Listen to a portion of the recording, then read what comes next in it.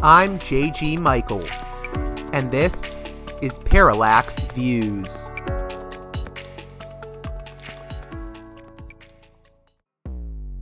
Hello, this is Mike Swanson. In a few moments, you're going to listen to another segment of Parallax Views. But before you do that, let me tell you about my new book, Why the Vietnam War. It's a sequel to my previous book called The War State, which has lots of positive reviews and Amazon's been out for years. But this one is a more detailed case study of how the American empire and national security state operate using Vietnam. And I believe it shows also how things work today, how policy is actually made and why. So grab the book on Amazon.com, Why the Vietnam War.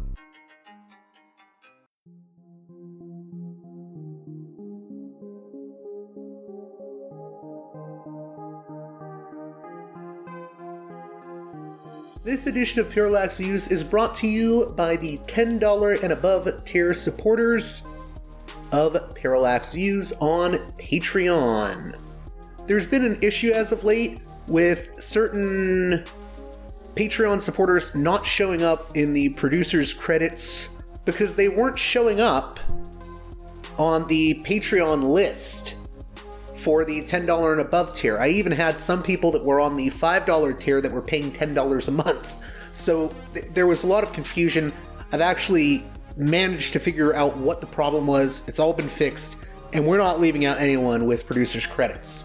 So, with that in mind, producer's credit shoutouts to Gunnar, Mark, Alexander, Catherine, Tilo, Emilia, Jeff, John, B. Lund, Brian, Elliot, Michael, Brace, Nick, Galen, Arlen, Bo, Chance, Chase, Dan, David, Gary, Ishtofer, James, Martin, Matthew Ho, Nobody, and Thomas.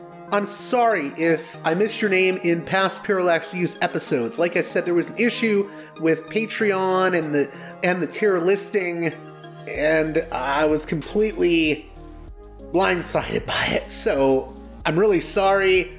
It won't happen again. Thank you so much, and I hope all of you will continue supporting me, and that I will be able to give you a producer's credit on all future episodes of Parallax Views. And now on to the show.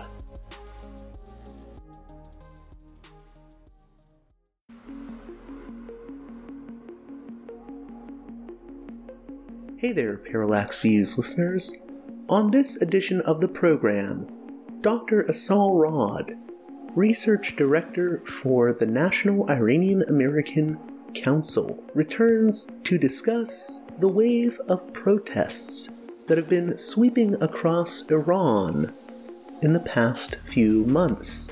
Additionally, Dr. Rod and I will discuss her new book, The State of Resistance: Politics, Culture, and Identity in Modern Iran, which investigates the formation of national identity in Iran from the Pahlavi dynasty to the Islamic Republic, and how the Iranian people have resisted imposed forms of identity over the years.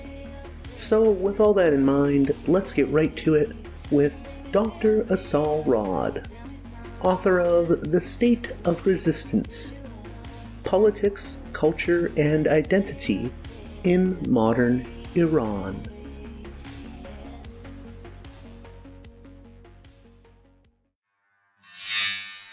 Welcome back to Parallax Views. One of my favorite guests, Dr. Asal Rod of the National Iranian American Council and author of the really fascinating new book. I'm still working through it, but it is a barn burner. The State of Resistance: Politics, Culture, and Identity in Modern Iran. I suggest everyone get a hold of that. It's very timely. How are you doing, Dr. Rod? I'm good. Thank you for having me. So a lot has happened since the last time we spoke. We have these protests in Iran now, the death to the dictator protests. We have the UN trying to do a resolution to investigate human rights abuses in Iran. And I think it just came out that the Islamic Republic is sort of clapping back about that. And of course, we have your new book out that I mentioned. So there's a lot going on. How would you sort of give a brief rundown of your assessment of the protests in Iran and maybe how we should be understanding them as leftists? Well, so these protests were sparked by the killing of Gina Mahsa Amini, a young Kurdish Iranian woman. She was 22 years old. By She was Iran. arrested for wearing her hijab incorrectly, according to the morality police, or something along those lines, right? Exactly. So she was arrested and beaten by Iran's so-called morality police, who are typically, like, their most obvious everyday task is to police the attire that people wear, especially women. There's a dress code that is imposed on men and women in the society, but it's much more severe for Iranian women, and it is enforced much more strictly. And so under this administration, the Raisi administration, and prior to the killing of Mahsa Amini, this is like an ultra-conservative hardline admin who has tried to take already severe restrictions and limitations and make them even more strict. And so there was an attempt to enforce the hijab laws more strictly, because the way that, and in sort of everyday act of defiance and everyday act of civil disobedience, what a lot of millions of Iranian women do is that they wear the hijab loosely. Because, of course, it's one of the only countries in the world that actually forces you to wear a head covering.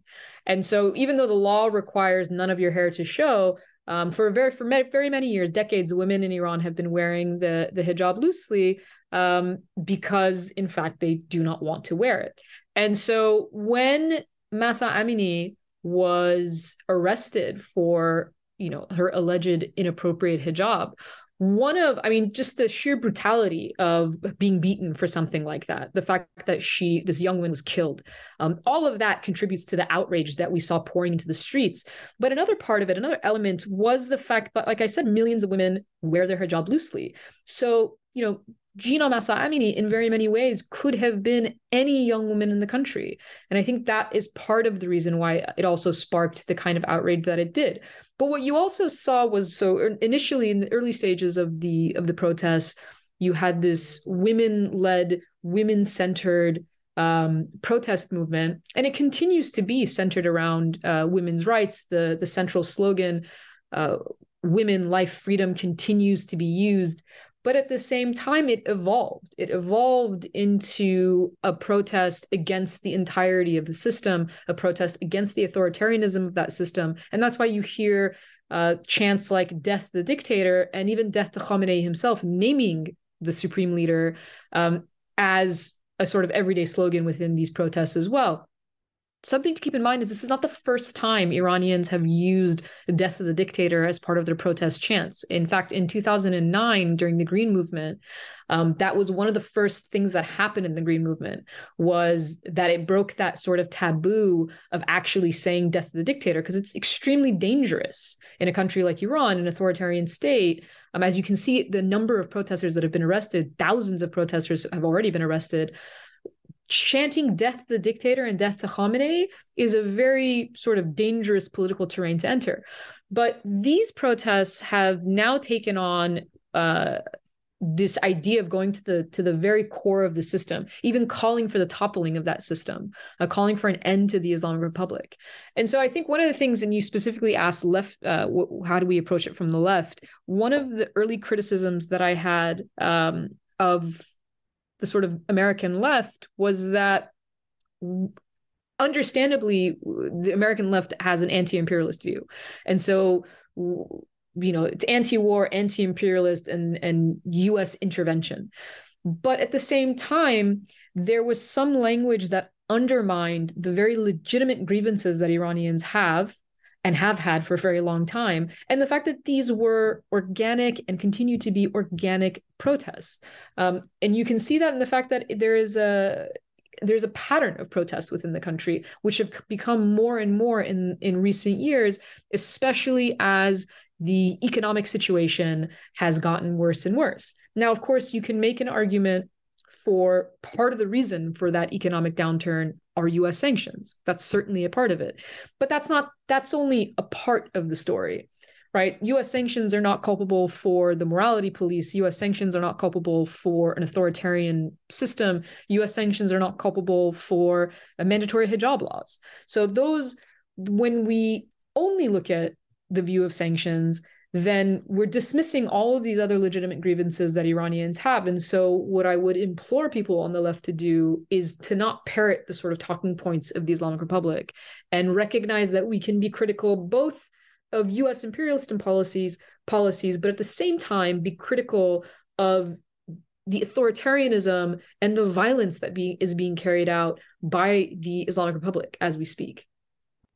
It's refreshing to hear that, because I feel like there's sort of an attempt to put all of this into like an either or binary. You either are sort of on the John Bolton sort of neoconservative side of things, wanting U.S. regime change, or you're yelling that it's a Keller revolution. And I don't think this is a Keller revolution. So it seems like we have to walk a very careful line in addressing the protests. And I think people are going to one extreme or the other and not sort of walking that line right now. Absolutely. And then I think you said it perfectly. You have to walk a careful line because, and this is, in my opinion, part of the sort of polarization of the political spectrum that we've seen in general, right? Like imagine the reactions that we had in the United States to the COVID pandemic. Something that you would think it should not be a pandemic, should not be a politicized event, and yet it was. And people often in that situation fell into very opposing camps. And there's that tendency to take one side or the other. But the reality of it is that this is a complex situation. You're dealing with a country of over 80 million people. There is no individual or no group that represents that entire population. There is a diverse spectrum of political and ideological outlooks. It's religiously and ethnically diverse. There's so many things to understand the complex layers where, we should be able to all agree that killing protesters, that killing kids is wrong. This should not be a difficult thing for us to do. And yet you see attempts to sort of like whitewash that and say that, this is foreign intervention. This is happening from the outside. And that's not to say that there aren't parties that would want to capitalize on an ongoing conflict in a country like Iran. But at the same time, that's not what's happening in the country. What's happening is we've seen scenes of kids as young as 13, 14 participating in some kind of protest chant, whether it's girls at, in high school or junior high, removing their compulsory hijab and yelling at people. So this is the consequence of many grievances. And if you look at large protest movements in Iran over the last decade and a half, in 2009, what sparked the Green Movement and sparked that protest movement was a political grievance. And that was based on contesting the election results of the 2009 election. In 2019, in November of 2019, you had large-scale protests that were brutally cracked down. That was sparked by economic grievances when gas prices spiked overnight.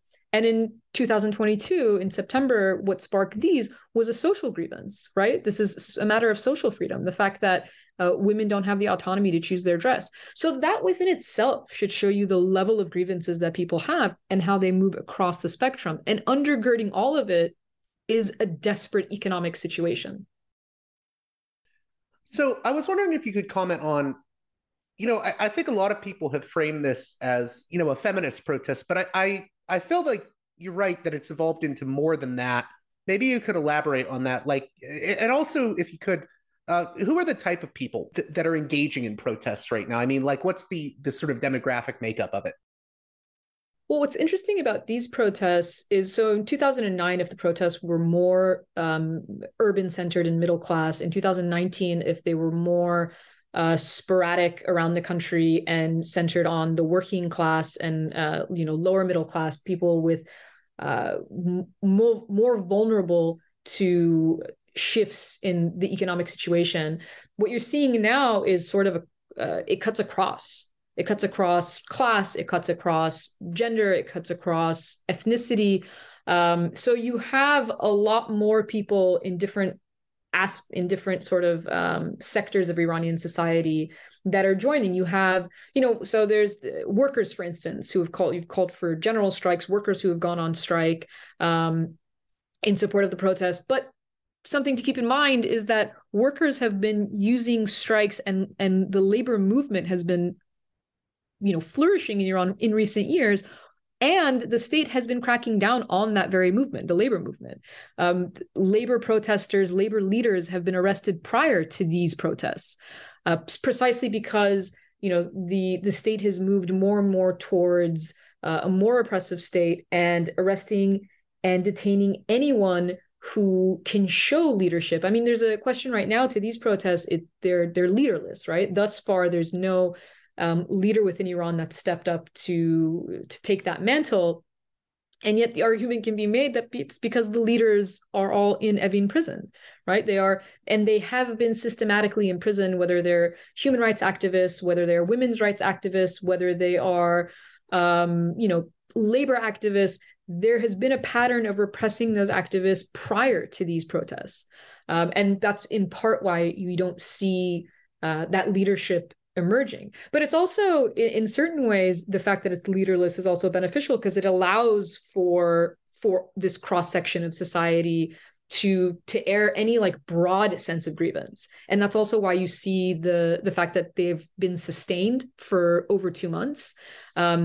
There are people who say things like, the protests are pretty much dying down, but that's not true. You see that on specific days especially that mark the 40th day of mourning, which is the traditional end of the mourning period for someone who's died, especially the young people, especially young women who have been killed in these protests. What you see is an increase in young women who have been killed in protests. And that tells us that there are more young women involved in protests. So there's two factors. Women have always been part of Iranian protests. They've always been part of, Iranian political movements, but they've never been at the center quite in this fashion. And the other is a new generation. That's one of the things that's exceptional and new about these protests. This Generation Z, where in previous iterations of protests, they were probably too young to participate, but they've really come on the scene as a vocal part of this protest movement. And that's why you see so many protests on university campuses. So it is very much youth-led. Do you think there's any parallels that we can draw between the protests happening in Iran right now and, say, the Black Lives Matter protests here in the U.S. The past few years? I mean, parallels. Every country has its own unique sort of history and cultural and political trajectory. And even within those countries, you have subgroups that also have very unique characteristics. And so I think you can make broad parallels in the sense that when you look at the BLM movement in the summer of 2020, that also was sparked, obviously, by the killing of George Floyd.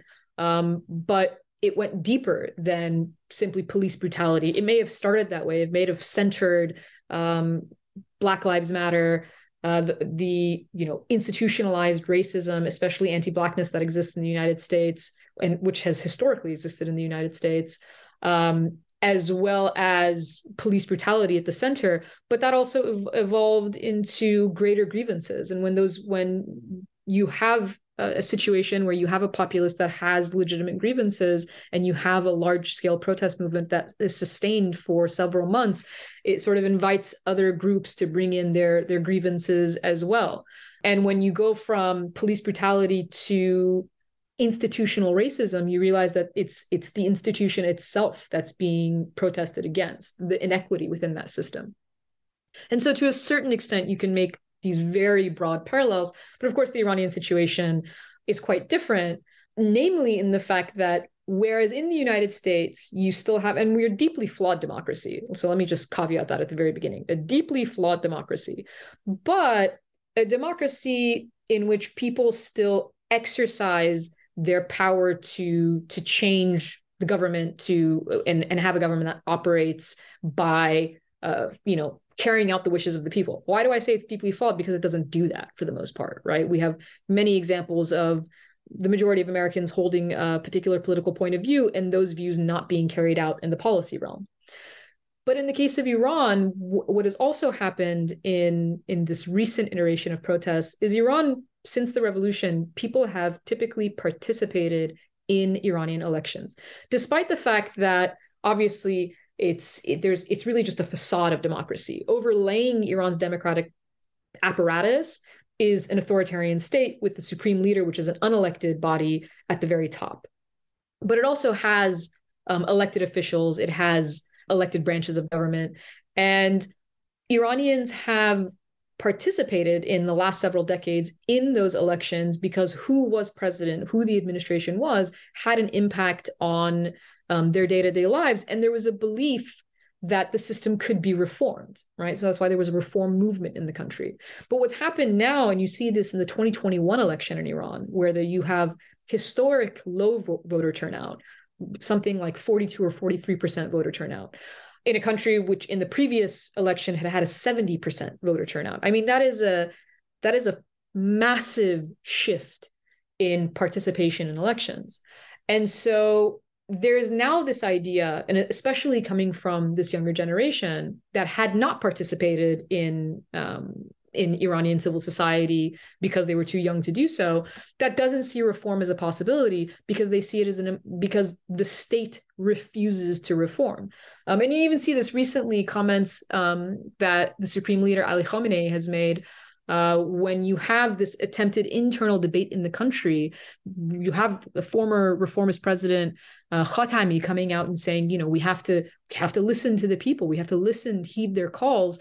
And there's an obstinate refusal on the part of the Supreme Leader, on Khamenei, and those closest to him, the most hardline, unelected, authoritarian elements of the state, to concede anything, to concede any space. And so if the state refuses to reform, then the people are left with no other choice but to call for the toppling of the system, which is precisely what you're seeing now. Real quick, you don't see that kind of parallel in the U.S. situation. Real quick in regards to Iranian elections. What I always hear people say is, well, isn't it's an authoritarian state. Their elections are more, I guess people argue that the elections are more like window dressing or that they don't matter. What do you think people misunderstand here in the US about Iranian elections? Because I think it's more complicated than most people realize. Well, so first of all, it's a question of agency, right? When someone says Iranian elections don't matter, they're basically saying Iranians don't have agency, because when they participate or choose not to participate as an act of boycott, all of that is their agency, right? So for instance, and this is why I was saying earlier, my criticism of some leftists when they talk about these protests is when you try to say that these are not legitimate protests, when you try to say that this is, foreign agitators, then you are undermining the agency of those people who are participating in these protests. The same argument exists for those who undermine Iranians who do choose to participate in elections. And like I said, they historically have done so. In the 2017 election, 70% of Iranians participated. If at least at that historical point, it had no bearing on their everyday life, then why are they participating in them? And so I think it's important not to undermine the agency of people in any action that they take. And it doesn't matter if the action is something that you agree or disagree with. It's simply that they are agents of change. They have the autonomy to decide things, whether that be a protest, whether that be voting in an election, whether that be boycotting an election. In every iteration, they are making a choice. At the same time, it's of course fair to say that and that's why I said, I mean, you can't compare it to the United States because the United States is not an authoritarian state.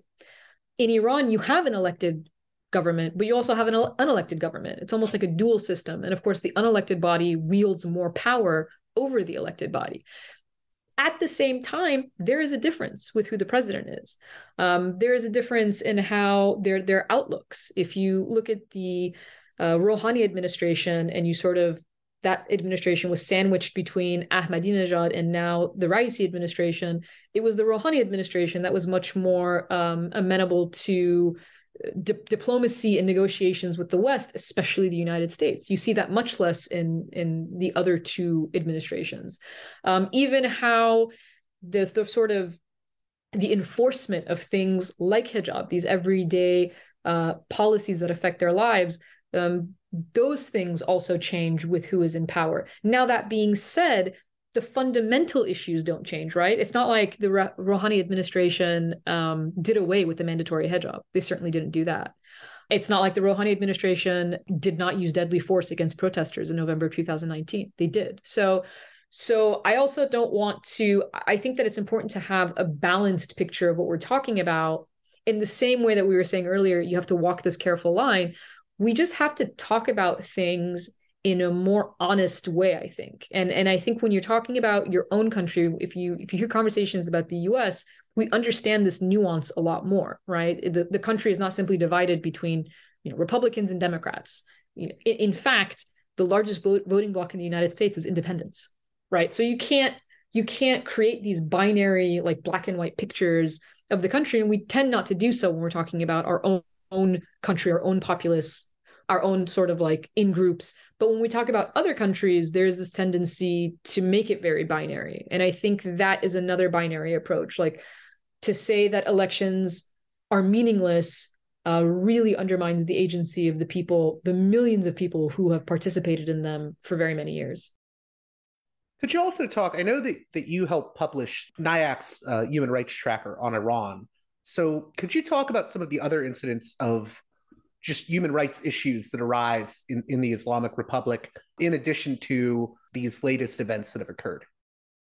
Absolutely. And it's unfortunate because basically it goes across the spectrum of what could be a human rights violation. I mean, so when you talk about, for instance, women's rights, minority rights, Baha'is and other religious minorities do not have the same rights. Baha'is basically not even recognized. And so for them to get a higher education is a challenge. For them to own property is a challenge. And so that is a clear human rights issue. Women, it's not just the compulsory hijab that makes women second-class citizens in the country. There are many laws, whether they're divorce laws, like eyewitness accounts, inheritance laws. There's whether or not they're allowed to leave the country with a passport without the permission of a father or a husband. There's a lot of laws that make women second-class citizens within the country. There is the lack of due process for the trials of political dissidents, foreign nationals that have been held, with bogus charges that have then been used in prisoner swaps with other countries. The fact that labor activists are arrested and given harsh sentences simply for trying to organize for the working class, human rights activists that are imprisoned, prisoners of conscience. I mean, it's unfortunately so much that it's hard to try and list it out. Iran is, I think, uses the death penalty. I don't know if it's number 2 or 3. It's one of the highest rates of the use of the death penalty in the world. And that's one of the fears that exists right now, is that you have estimates of between 15 to 18,000 people who have been arrested. I mean, mass arrests in a protest. And there's the fear that many may face executions. So there's a whole gambit of human rights violations that the state engages in sort of like daily existence, from the laws that are discriminatory to a judicial system that lacks, basic things like due process, to an entire system that lacks democratic accountability because it is authoritarian at the top. So I think this is a good segue into your book, The State of Resistance. It's a very interesting book because you're essentially dealing with Iranian national identity and how this has shaped Iran, both its people as well as the state in many ways, right? So I was wondering, how did we get from, the Pahlavi dynasty to the Islamic Republic? And What's the role of national identity in the formation of Iran's people and state, and how those two different entities see themselves today? One of the arguments of the book is Iran is used as a case study to look at the idea of nation states and nationalism and national identities, because while for most people we sort of take for granted this way of organizing human society as nation states. In the course of human history, nation states are actually quite new still. Most nation states were formed in the last 100 years. And while there's a lot of sort of attempts to think about things in terms of internationalism, right? How we transcend borders, international institutions, the world is very, very much still organized by the notion of these nation states. And so the case of Iran was an interesting case to look at, because while it is the territory belongs to one of the oldest empires in human civilization, its current iteration of becoming a modern nation state, part of the story was part of becoming a modern nation state is having a modern nationalism, right? That's why we create things like passports, national identities, a national language, secondary education, a conscripted military, so that you always have a standing military. These are the very basic pillars of a nation state. And like I said, we take it for granted, but a lot of the nation states that exist today came into existence over the last 100 years. Now, Iran was a country that was never formally colonized during, the period of European colonialism and imperialism. But that does not mean that it was sort of safe from colonial games. So you have, for instance, in the 19th century, the Great Game between the British and the Russians, who are vying for power over Iranian resources and land. This is during the Qajar dynasty at that point in Iran's history.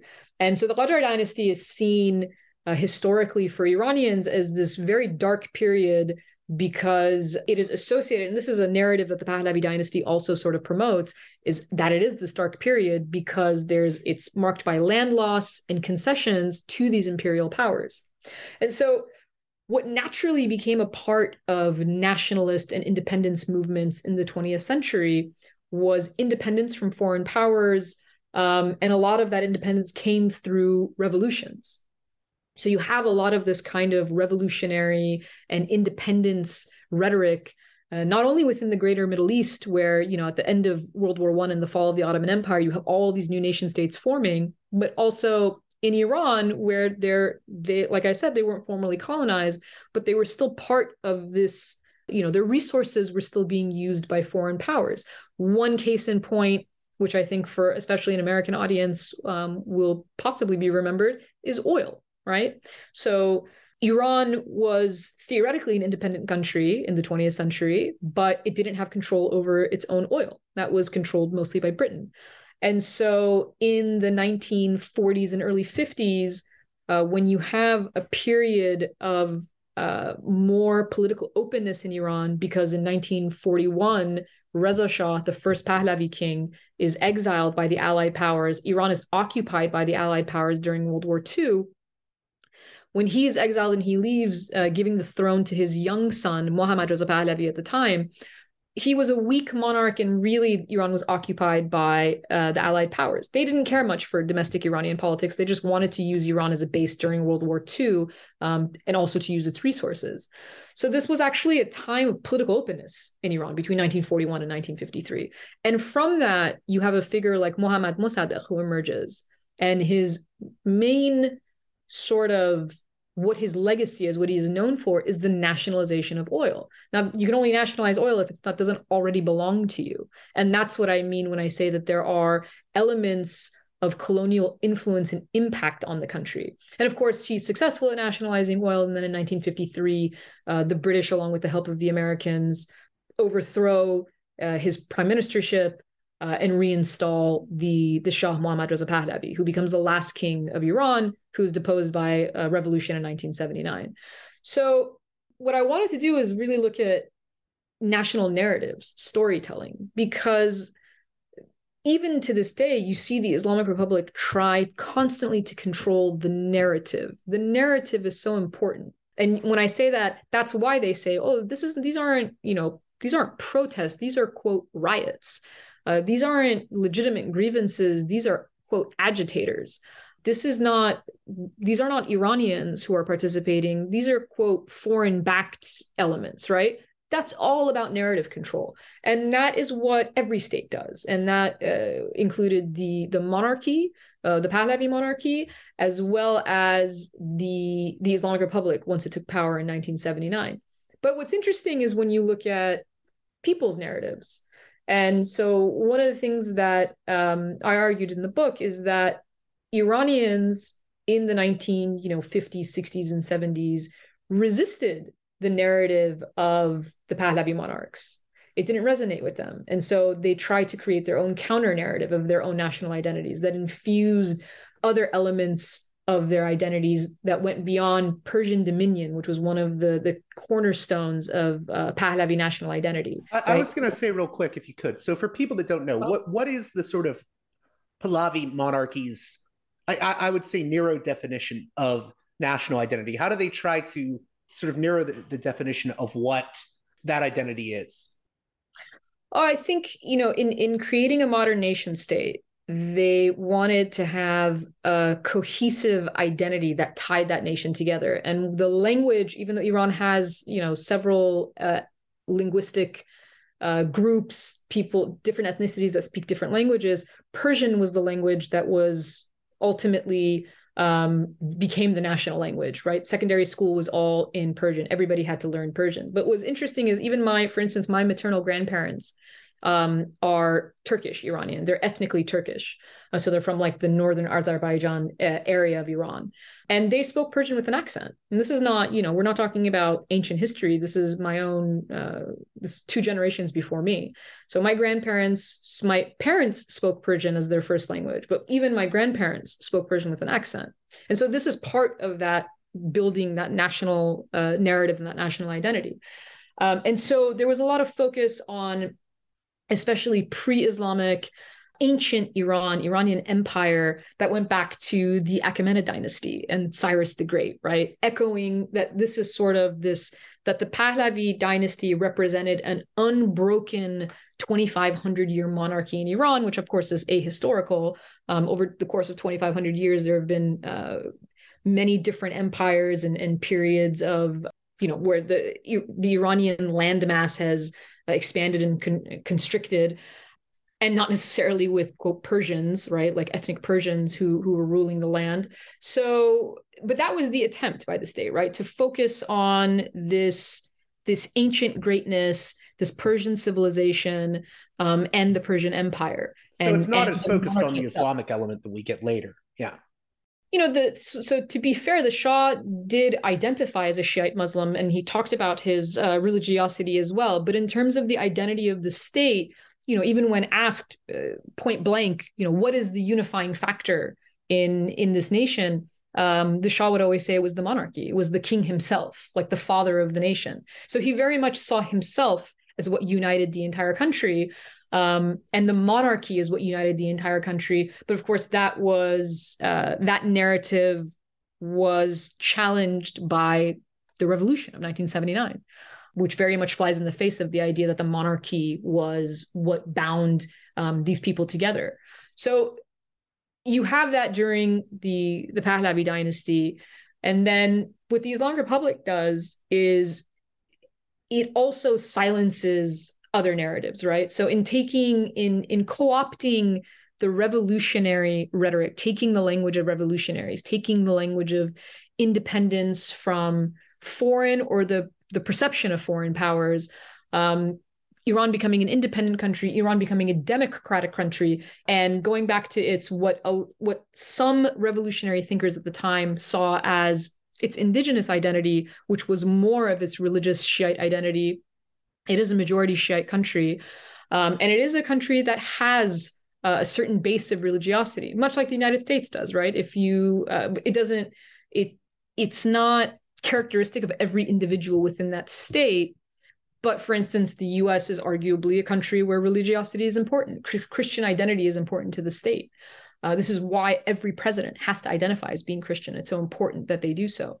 In the same sense, Iran is a country in which its populace has a base of religiosity. And so that was one of the elements that was tapped into, but also because Shiite imagery lent itself so much to revolutionary zeal.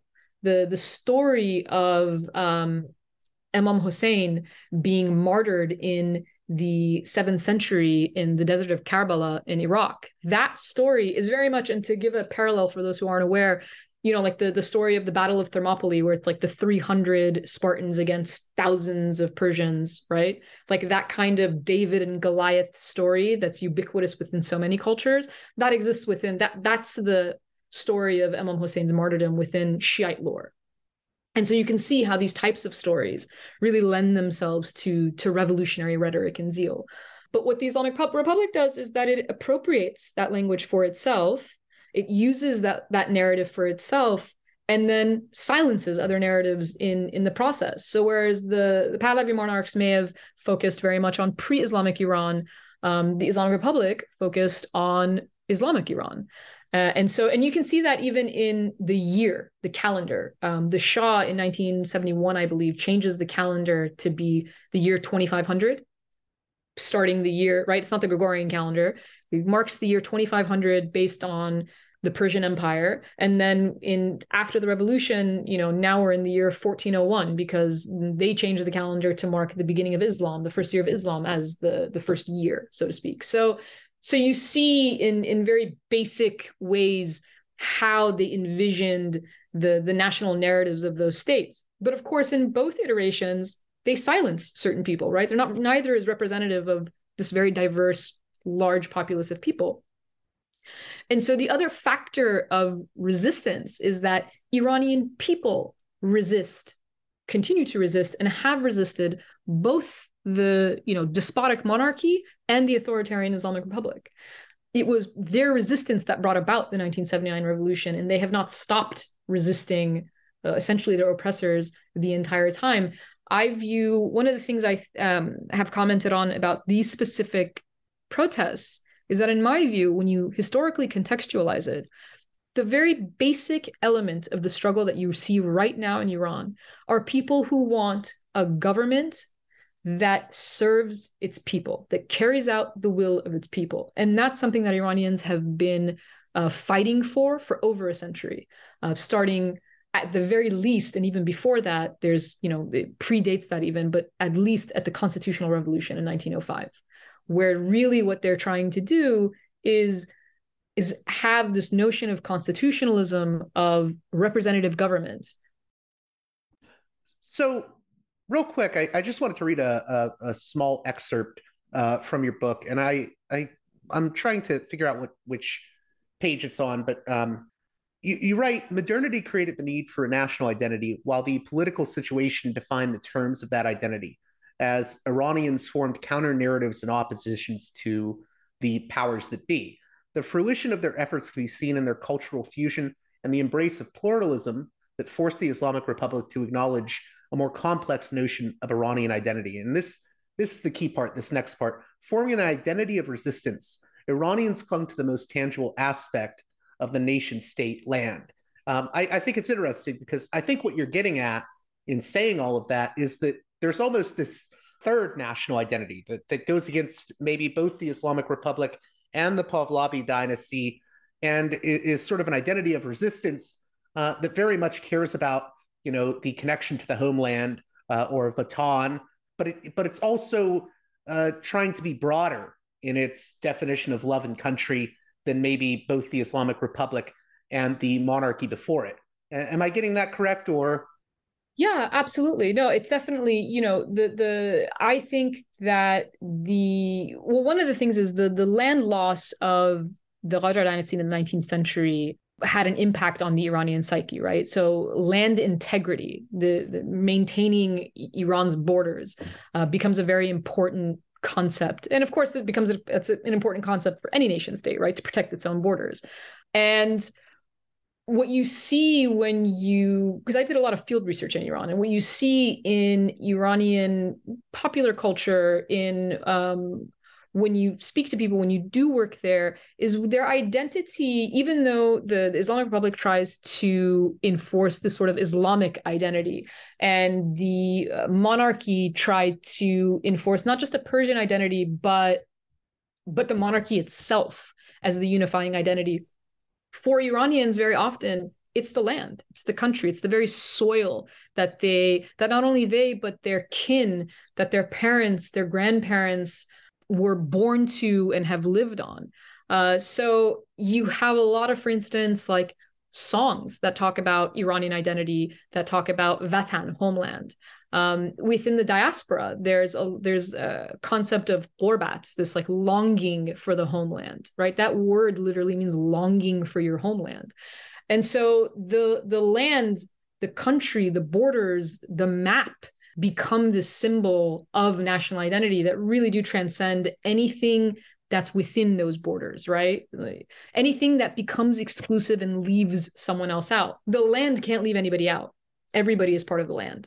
But if you stick to Islamic identity, you're silencing other people. If you stick to Persian identity, you're silencing other people. But when you stick to the land, no one is silenced. Everybody is a part of the land. So could you talk a little bit more about maybe some of the interviews you conducted? And also, you do a really great job of looking at Iranian music and rappers and even as Iranian cinema in your book, and how this can reflect maybe a people's Iranian identity. What does that Iranian identity look like? And what were some of the things you got out of the interviews you conducted that maybe could give us insight into what that identity is? The reason I wanted to look at things like cinema, television, music was because when you talk about national identities and state formation, we often focus on the people in power, because they tend to be the ones with the power to control those narratives and wield those narratives how they choose. But how people resist those narratives is a much more everyday kind of task, and they do so in the way that, not only in the way that they act. I said earlier, for instance, the simple act of wearing your hijab loosely is an act of civil disobedience. It's an everyday practice. The way that they exist in a public space that the Islamic Republic tries to control is an everyday sort of act of resistance. But also how they consume culture, right? The things that they watch, the things that they listen to, which forcibly make the people who are producing that culture also respond to them.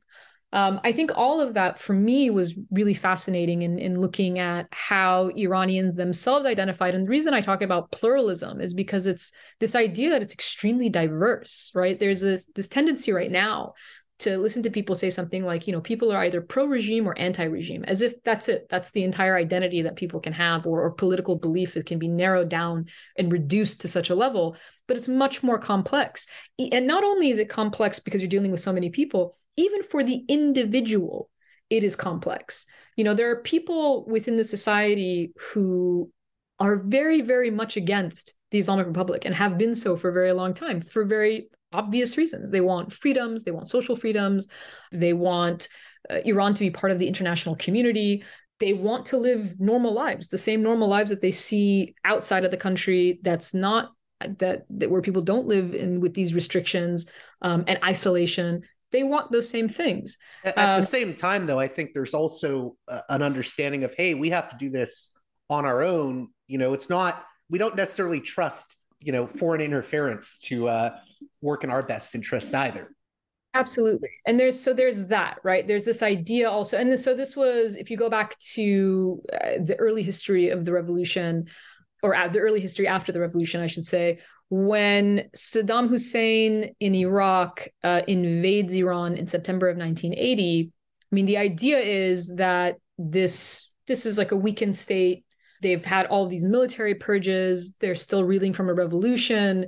This will be a very easy sort of successful war, where maybe even Saddam Hussein would be successful in toppling the Islamic Republic, because because of course he didn't want, this was a Sunni minority ruling all of Iraq, which has a Shiite majority. The idea of like Shiite revolutionary zeal in its neighboring country was not something particularly palatable to Saddam's rule. So that of course backfires. That doesn't work because and the Islamic Republic did use the rhetoric of martyrdom, which is deeply connected to Shiite lore, the story of Imam Hussein, and Iranian religiosity. But when you actually look at memoirs of soldiers, when you talk to people whose families were martyred in the war, they had deeply nationalist reasons why they fought in that war. There were religious minorities in Iran that fought in that war. Christians, Zoroastrians in the museums for the war, you see those symbols of these religious minorities who also fought in that war, who weren't fighting for their, Shiite religious zeal because they weren't even Shiite Muslims. They weren't Muslims at all. So there was a deeply nationalist idea that was behind the defense, and the Islamic Republic calls it the holy defense, again, because they want to control the story. But the reality on the ground was many of the people who fought were defending their borders, they were defending their land, and they were defending their families and their kin. And so there's, when you have this highly sort of nationalist language within the country, that can be evoked in different situations. So as an example, a more contemporary example, when the Trump administration carried out an assassination on Quds Force leader Qasem Soleimani, there was a very clear reaction within the country to that assassination. Now, that doesn't mean everybody in the country liked Qasem Soleimani. He was a popular figure, but that doesn't mean everyone feels the same way. In the same way that if I said, Donald Trump is a very popular figure in the United States, that statement is true. Does that mean everyone in the United States loves Donald Trump? No. In fact, there are many Americans who hate Donald Trump. That does not mean that he's not a popular figure. And so when Soleimani was killed, we all saw the sort of scenes of people going to the streets. And it wasn't necessarily people who believed in the Islamic Republic or who liked the IRGC, but just the idea that a national figure had been killed by a foreign actor is what some people reacted to. That was the reaction.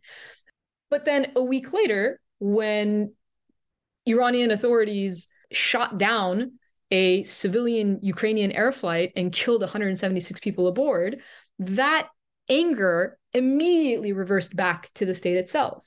So, and you had people, and this was the fascinating part, you had people who participated in both processions, who both were angry at the fact that the United States had assassinated Qasem Soleimani and were angry at the Islamic Republic for having killed 176 people on a civilian flight.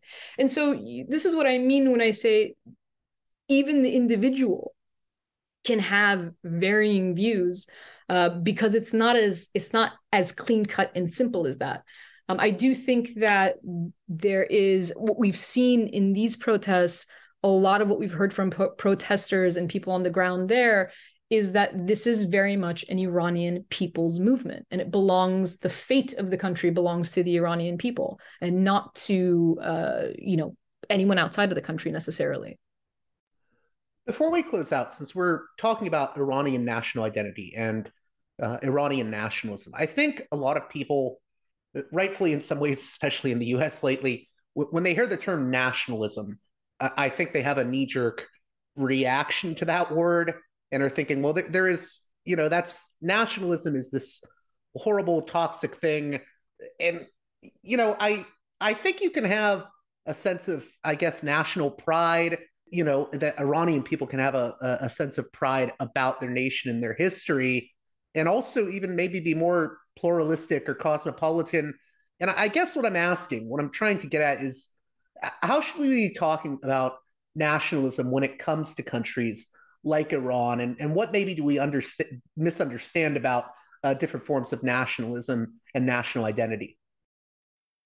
I mean, I don't blame people for being a little bit concerned when you hear about nationalism, right? Because nationalism, exactly, yeah, wildly dangerous. But it can also be a tool of resistance, right? Like when when you the have national liberation struggles, we even see it with Palestinians. Yeah. Exactly. So like any other symbol, right? Like anything else. I mean, for instance, the hijab right now has been at the center of so much of the discussions because of what's happening in Iran. And yet what people are protesting in Iran is not against the hijab, it's against the compulsory hijab. So one of the most like fascinating scenes that we've seen out of the country, and we've seen these images a number of times, is women who, and you see obviously it's always their backs because we're trying not to share photos of people's faces because they will be targeted by security forces. But you see women, someone in like a full sort of traditional dress, someone with a loose hijab, and then someone with no hijab, and they're holding hands. And the image is an image of unity. And what it's trying to get at, and you've had women who are more conservative who themselves choose to wear the hijab coming out outspokenly in favor of the protests and in favor of abolishing the mandatory hijab. So the question ultimately is one of freedom, and how symbols are used can be either for oppression or for freedom, depending on how you use them. The hijab can be a symbol of oppression when it's forced upon you. It can be the symbol of freedom when someone is trying to stop you from wearing it altogether, when the opposite law is being imposed. And so it's the same thing, I think, with sort of these like nationalist ideologies. When it is a tool of resistance towards someone who is oppressing you, then I don't think it's as, I think it can have a positive effect. When it becomes itself a tool of oppression, that's when it becomes problematic. And sometimes nationalisms do that. But I do think like right now, what you see is Iranians who are resisting are using their sort of notion of nationalism because they're trying to take it back. When they say they're taking something back, it's not just control over the reins of the country, but it's control over the narrative of that country. It's control over the fact that they don't want to be an Islamic republic because it's not representative of the entirety of that country. So yeah, I mean, I guess I would say that nationalism, I don't blame people for being concerned about the general idea of nationalism, but like any other tool, it's how you use it. I guess in closing, it seems like there may be a through line from, the days of the Pahlavi monarchy to the Islamic Republic to the resistance to the Islamic Republic today, and that there's always been a people's resistance against out-of-touch leadership. I mean, at some point, Pahlavi was seen as out of touch. That dynasty was seen as out of touch with the Iranian people. Now we see the Islamic Republic is seen as out of touch.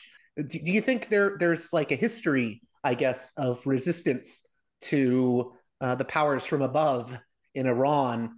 Do you think there's a history of resistance against those powers by the people, and maybe that in itself is its own identity within Iran?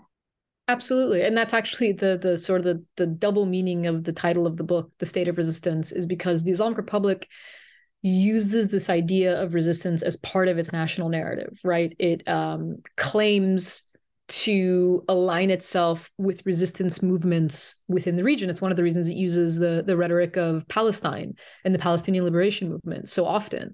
But of course, when it doesn't serve its purpose, it reverses that language. So in the case of Syria, the Islamic Republic did not side with Syrians that were resisting a dictatorship. They sided with the dictatorship, but they still use the language of resistance, right? The axis of resistance against the United States or imperial powers.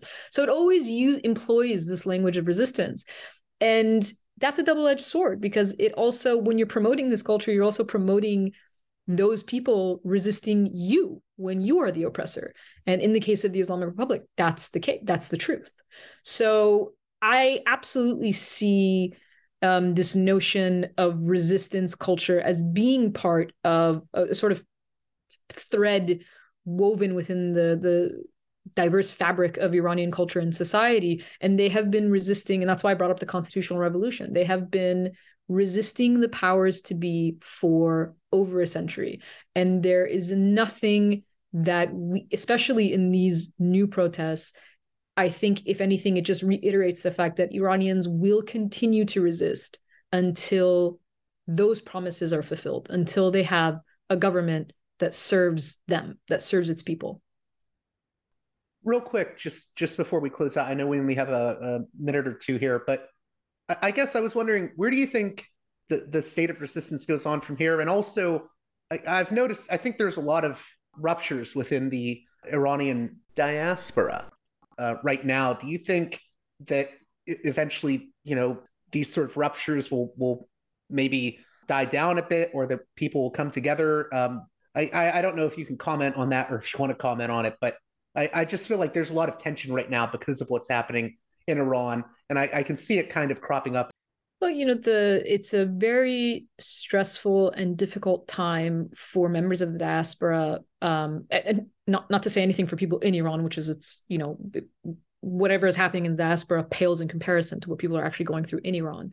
But one of the reasons why it is a stressful time is the sort of inability to help, right? There's a sort of helplessness of watching events happening from the outside and genuinely wanting to help, but not knowing what the best way to help is. And so I do think that, we should have a little grace with each other for that, for being in that kind of a state. But what I would also say about the diaspora is not a monolith, much like Iran is not. You're talking about millions of people scattered through different countries. Even if you just use the US Iranian American diaspora, not a monolith. We have very diverse, it's a ethnically, religiously diverse. They're people from different classes, and different political outlooks, and different political outlooks within the countries that they exist in, right? So you have Iranian Americans, for instance, who have very different political outlooks about the United States. So that translates to what they think about maybe Iran as well. And so maybe on a very, very broad level, there is the unity that says everybody wants the Iranian people to have a government that actually protects them rather than brutalizes them. I think that's like a fairly standard thing that we can all agree on. They will, the belief, if you live in a country like the United States, if you live in a country where you enjoy freedom and certain freedoms and, flawed but still existing democracy, then you want that for your kin or your extended family or whoever might be in Iran. You want that for anybody, anywhere in the world, because those are values that we espouse. But it's not a monolith, and not everybody agrees, and everybody's not going to agree for the same reason that we have political divisions in the US, we have political divisions in Iran, and you have political divisions in every country and community the world over. Well, Dr. Assalrad, I want to thank you for coming on Parallax Views. Just briefly here, what do you hope listeners get out of this conversation, and how can they get your new book? Out of this conversation, I hope it can be helpful in really having more thoughtful conversations. That's my main takeaway. Is I think that when emotions are high and events are happening on the ground, it's very understandable that people just want results, and they want the result to be positive, and they want them to happen quickly. But in order for change to happen anywhere, we have to be able to have thoughtful conversations and listen to each other. And I hope that that's something that we can take from this kind of a conversation. And the book, it's available on Cambridge University Press, but that would take a very long time. The easier route is always Amazon, but it's available, online at any bookshop. Thank you again, Dr. Assalrad, for coming on Parallax Views. Thank you very much for having me. Well, that does it for this edition of Parallax Views. I hope you enjoyed my conversation with Dr. Assalrad, and that you'll check out her book, The State of Resistance: Politics, Culture, and Identity in Modern Iran.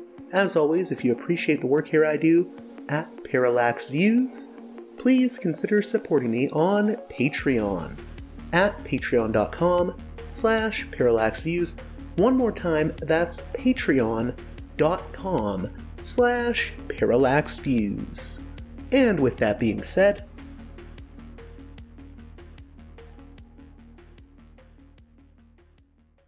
until next time, you've been listening to Parallax Views with J.G. Michael. To Parallax Views with Parallax Views.